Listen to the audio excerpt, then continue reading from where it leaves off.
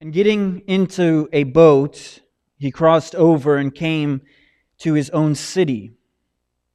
And behold, some people brought to him a paralytic, lying on a bed. And when Jesus saw their faith, he said to the paralytic, "Take heart, my son, your sins are forgiven." And behold, some of the scribes said to themselves, "This man is blaspheming." But Jesus, knowing their thoughts, said, "Why do you think evil in your hearts?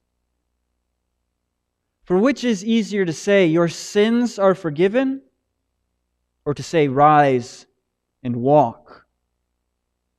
But that you may know that the Son of Man has authority on earth to forgive sins," he said to the paralytic, "Rise, pick up your bed and go home." And he rose and went home. When the crowd saw it, they were afraid, and they glorified God, who had given such authority to men. Let's pray. We come before you, God, asking that you would quicken our hearts to your word. That for those who are weary, they would find encouragement and strength in your Son. For those who are living as disobedient children,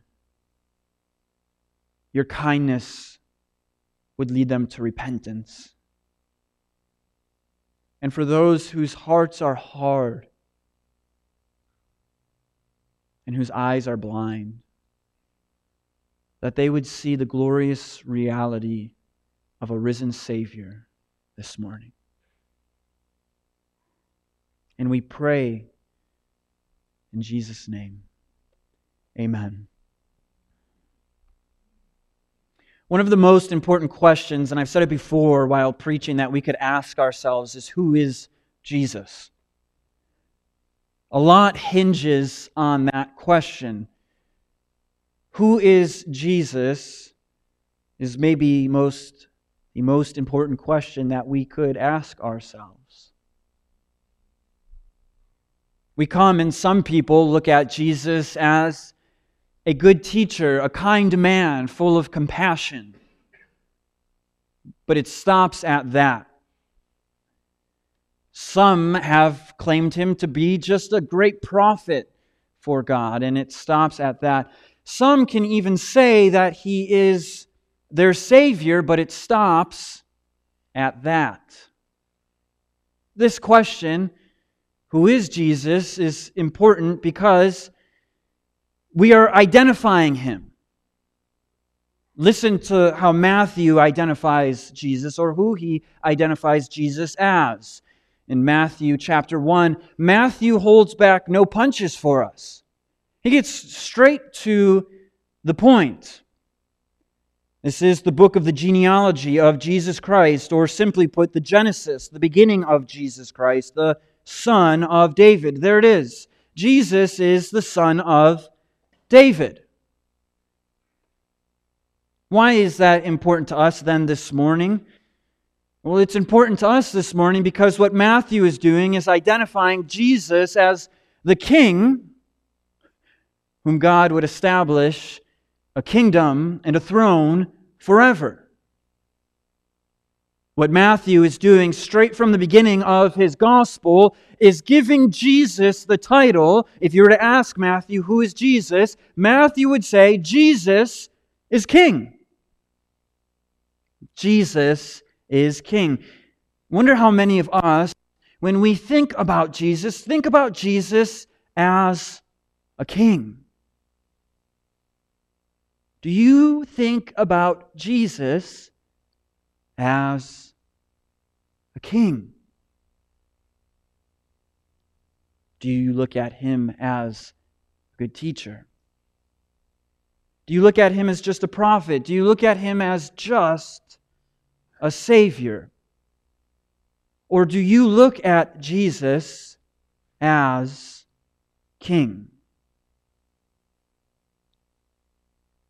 This morning, we are looking at Jesus as King. What we will see in our passage, as Jesus was forced out of one of the towns that he was just at, the people begged him to leave.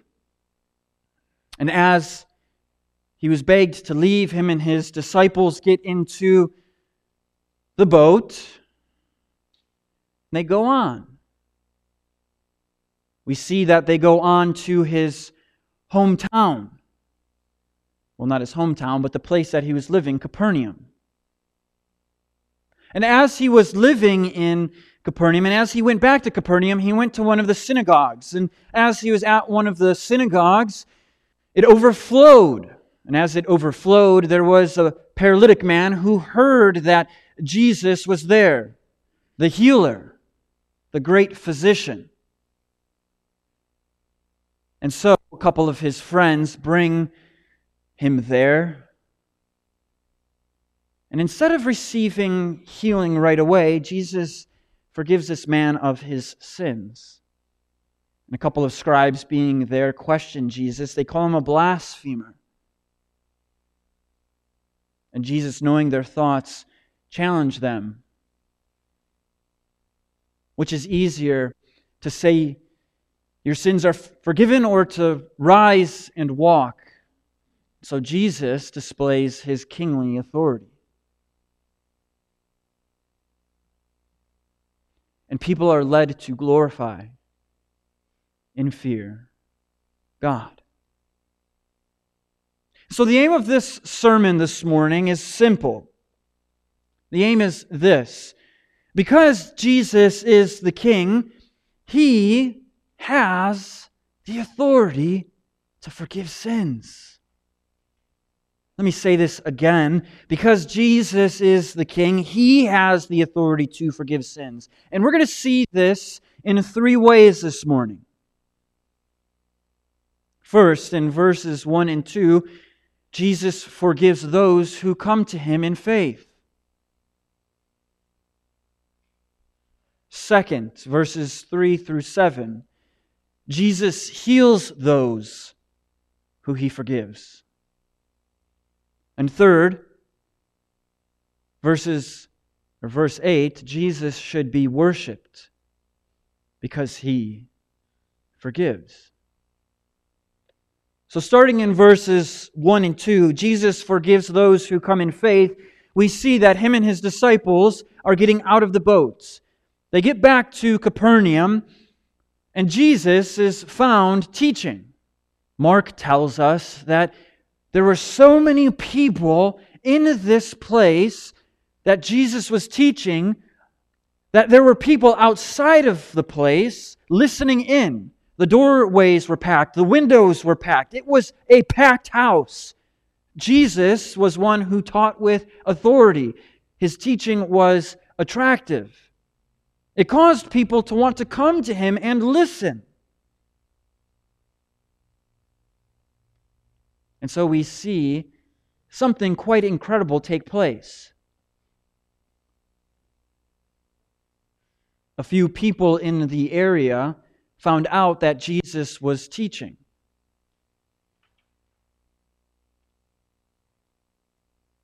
And they bring their paralytic friend to see Jesus. These 4 men carried their paralytic friend to Jesus, knowing that Jesus has the authority to heal. This is what we've seen consistently through Matthew's Gospel so far, is the authority Jesus possesses over sickness, as He's casted out illnesses and diseases. This was to fulfill what the prophet Isaiah had said. And here is the compassionate Savior who is healing people. The most unlikely people. The people that society would have said they don't deserve healing. And yet these 4 friends took their paralytic friend to Jesus. They took him to this place that was jam-packed. There was no place to bring him in. And so, as Mark fills in the the story for us a little bit, we read that his friends, climbed all the way to the roof of this building, took the roof off of the building, and lowered their friend down to Jesus. Here's the thing. Good friends bring their friends to Jesus.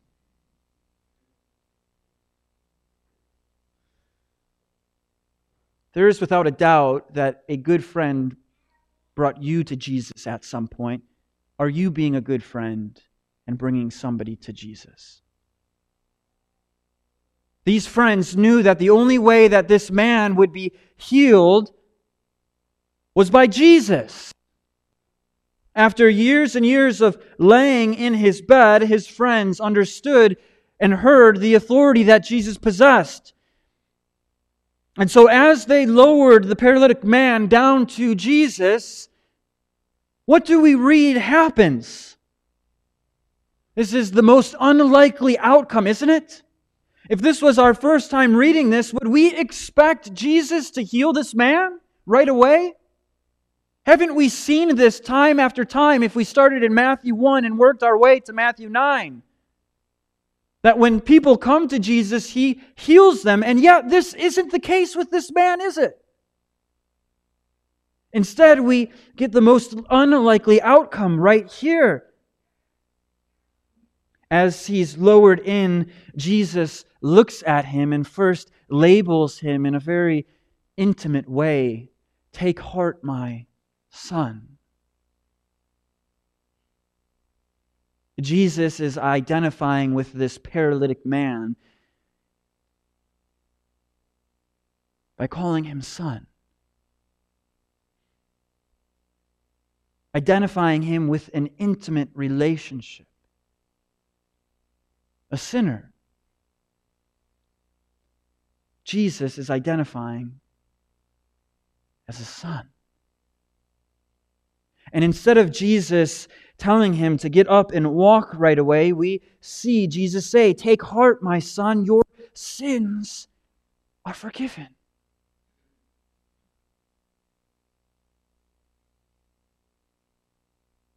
I think one of the most amazing things that we're going to see in this passage before us is the gospel, the salvation message. Look at what takes place right from the beginning as Matthew is showing us and Jesus is displaying for us. Is a paralytic man who had to be brought to Jesus. He could not get up and walk to Jesus for his own healing. He could not crawl to Jesus for his own healing. His arms, his legs were dead. They were not working. They had no function or use. He could not, by any means, bring himself to Jesus at all. And yet his good friends brought him to Jesus. And we see that Jesus, as he marvels or he looks at their faith, he saw their faith. He says, "Your sins are forgiven." Is this not the gospel before us as we helplessly come to Jesus? Does Paul not tell us that we were dead in our sins and trespasses? I don't know about you, but being dead does not mean that you can walk to Jesus. Being dead does not mean you come to Jesus on your own. When you are dead in your sin and trespasses, you are dead. Some people equate this to throwing out a raft in the sea because we are drowning in need of saving, and yet that misses the mark so much. We are not drowning in an ocean looking for rescuing. We have sunk to the bottom and are decaying. And we need somebody to go and bring us up and rescue us up. And here we see the good friends of this paralytic man who in faith take him to Jesus. And first comes faith and then comes forgiveness. What prevents us from bringing our friends to Jesus? What prevents us? from sharing the healing news of the gospel that causes a divine healing to take place in our hearts and brings us peace with God? What prevents us from bringing our friends to Jesus? First, I'd like to suggest that the first thing that prevents us from bringing our friends to Jesus is we've forgotten our own testimony of forgiveness from Jesus. We've forgotten that at some point somebody graciously brought the good news of the gospel to us. At some point somebody proclaimed and spoke the gospel of life into our lives. At some point, somebody sat with us patiently, prayed for us earnestly and urgently. We've forgotten our own testimony,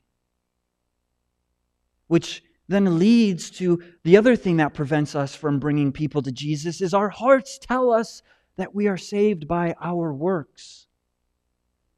And we start to believe the lie that other people, if they just pulled themselves up by their bootstraps, then they can experience the amazing grace that we've experienced. And yet we see such a clear picture of the friends of the paralytic man bringing him to Jesus to find healing. And the healing that this man receives is not the healing of his legs, but the healing of his soul.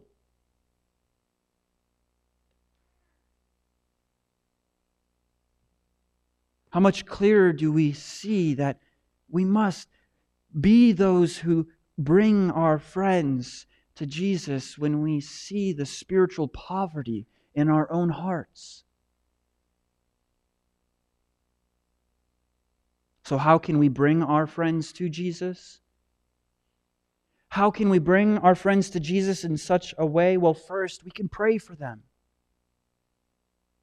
We can earnestly think of those friends or family or children of ours who are outside of the relationship, the covenant that God has made with us. And we can pray for them on their behalf.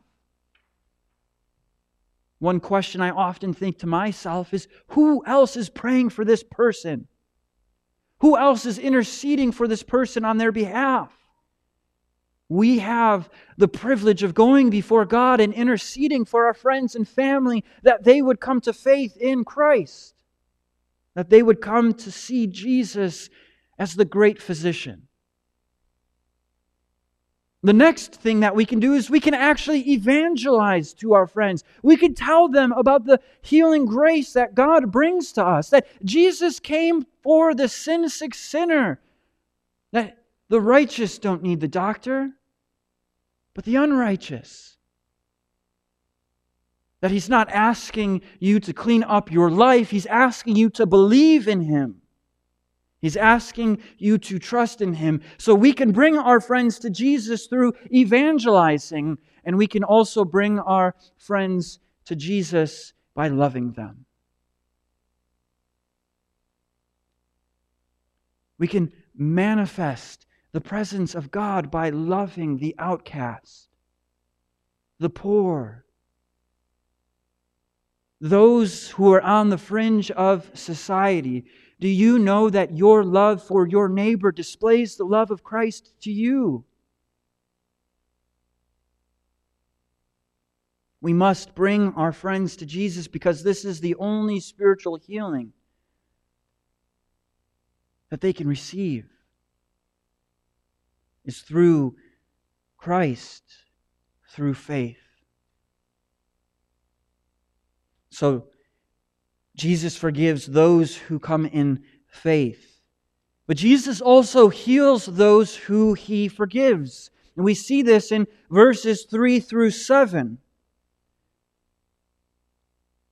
As the scribes and the Pharisees, those who were the intellectual elite, were questioning Jesus in their hearts. They were making jumps and assumptions and conclusions about what Jesus was saying and who He was. They were called Him blasphemous. Now, I may not know a lot, but I do know one thing: to call Jesus blasphemous is actually blasphemous.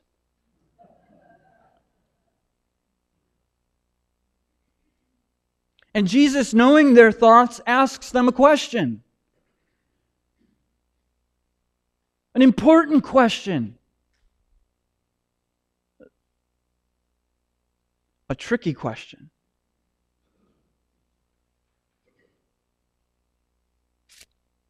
He first asks them, why do you think evil in your hearts? Their evil is coming out of their lack of trust in what Jesus is saying about who Jesus has said He is. Him being the Son of God. Then He goes on to ask for which is easier, to say your sins are forgiven, or to say rise and walk. Which is easier to say? Now, if we're being honest about this, it's a lot easier to say your sins are forgiven. You can't see the tangible evidence of your sins being forgiven. But if Jesus were to say, rise and walk, He would have to put His money where His mouth is.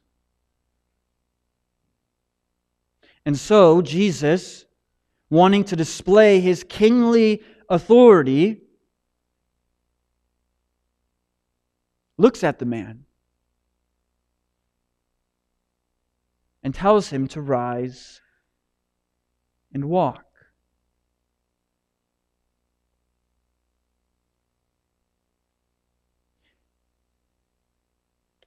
What the Pharisees were assuming is that Jesus was not the king.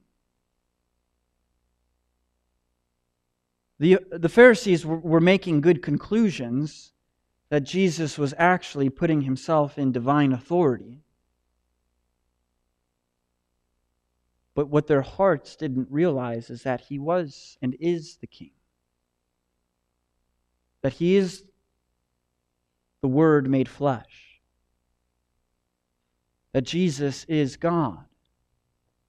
That Jesus is the King. Which means that the King writes the rules. The King has established the law. He's established the rules just like a parent establishes the rules in their own household. He has the authority to forgive, and He shows it because He is the King. The problem with the scribes' hearts here is their failure to realize that Jesus has come compassionately loving the outcast.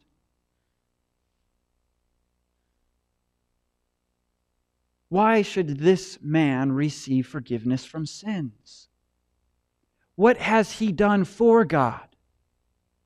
What has he done for the nation of Israel? What has he done to catch the eye of God?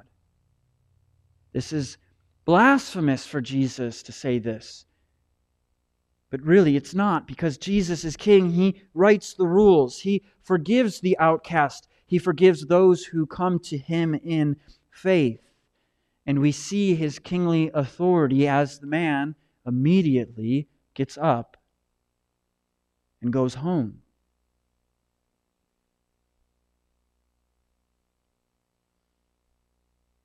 I wonder if you're catching the progression of what's taking place here. The man is brought to Jesus, and Jesus sees their faith. The man is forgiven of his sins by Jesus pronouncing it and declaring it. And there's healing that takes place afterwards. And so the logical question that maybe you might be wrestling with right now is, well, why am I not healed of all my illnesses and diseases? Am I not a Christian if I get sick? There's something at play here. This man was healed and was told to get up and walk, but more importantly, his soul is healed.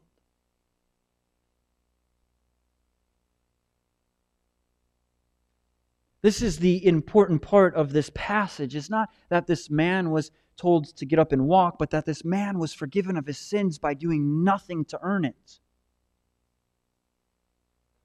I wonder if you're here this morning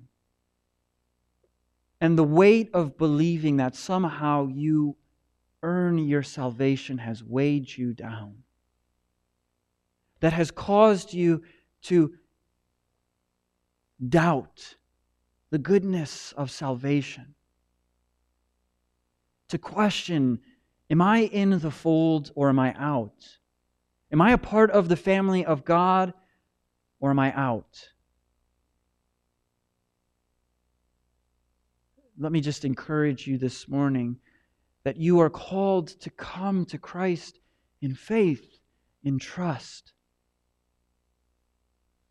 It does not matter how sin sick your heart is, He is able to heal it. Does not matter how paralyzed you may be, He is able to heal it. The man getting up is an outward expression of the inward healing we receive the moment we profess faith in Christ. It is immediate. It is full. We don't see Matthew here explaining that the paralytic man got up and started to wobble around like a newborn fawn. We see that he gets up and immediately he starts to walk home. And so it is with our faith that when we believe in Jesus, we are immediately healed. We are cleansed. We are fully what's called righteous in the sight of God. He sees us as He sees His Son, sinless and spotless. But in case you think then that extends to my outward actions, that now I must be perfect, that's not the case. We have our indwelling sin.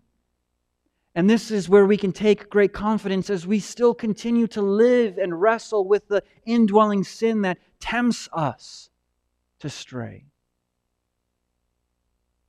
Is that God's promises are true, and when we come to Him in faith, we receive immediate healing. Because He's the King. He writes the rules. The King forgives all those who come to Him in faith. We see that Jesus heals those He forgives. You have been healed and cleansed by the blood of Christ. And as you continue to walk on this journey where you have ups and downs, you are continuing to be healed by the gift of the Holy Spirit that was given to you to help you. As we move on now to our third and final point, we see that Jesus should be worshipped because He forgives sins. This is how we see this passage finishing up. As the man rose and went home, the crowd saw it. The crowds saw this miracle that took place. Jesus put the scribes in their place. And as the man gets up and walked home, the crowds saw it and they were afraid. Who wouldn't be afraid by a paralytic man getting up and walking home? This shows that they believed and saw that something was taking place here that was supernatural, that they hadn't seen before. This is a miracle that is taking place in their life. This is the only appropriate response when we come to face with God's glory, is being afraid, fear. We see this time and time again in the Old Testament with Israel. As Moses is on the mountain and there's thunder, there is lightning, there is fire. The people are coming face to face with the glory of God and they bow down in fear and they worship God. Which is exactly what the people do here. As they were afraid, their being afraid, their fear led them to glorify God. And so it is with us when we come to Jesus. We see the awesomeness, we see the bigness, we see the greatness of who God is, and our hearts are humbled. And we come to God in fear and we glorify Him. Because fear leads to worship. It leads to glorifying God. Appropriate and proper fear of God will always lead to glorify God, not to run from God. And so these people saw this take place. They were afraid and they glorified God. So what does it mean to worship Jesus as King? Because here's the sad reality about this passage. Is that this great miracle takes place. And yet, as we finish, they were afraid and they glorified God who had given such authority to men. They were so close yet so far away. They came so close to worshiping Jesus as King, and yet they were so off the mark that they didn't. They glorified God for the power He gave to man. Jesus is not a mere man. He is the Word made flesh. He is Emmanuel, God with us. And so we must not worship Jesus as just a man.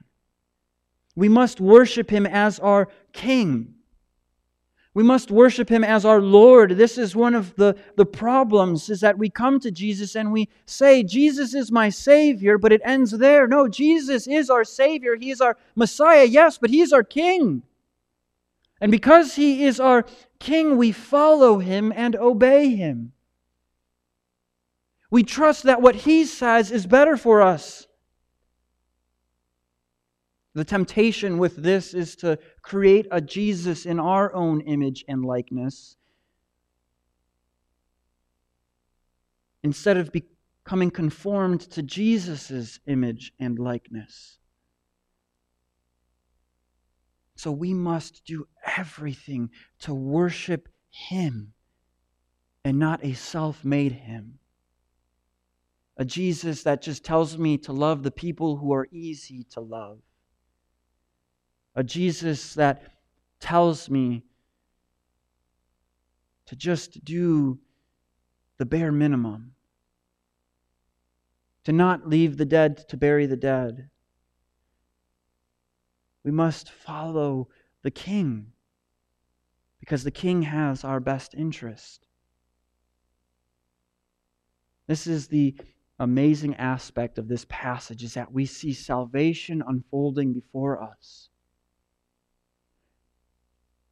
And as I get ready to pray, I'd just like to encourage you one last time, see Jesus as King. Jesus being King in our lives is good for us, because that means Jesus writes the rules. If we don't view Jesus as King, then we will work and work and work for our reconciliation with God. And if it was up to us to pay our way into heaven, it would be hopeless and we would be helpless. Because what do you give a king that already has everything? If I can leave you with this last encouragement off of that, is nothing.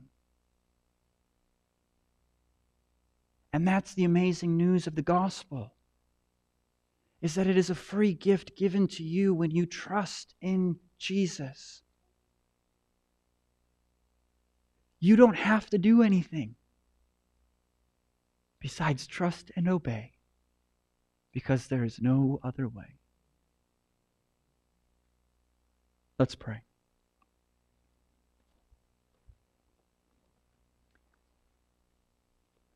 Father, we thank you that Jesus is King.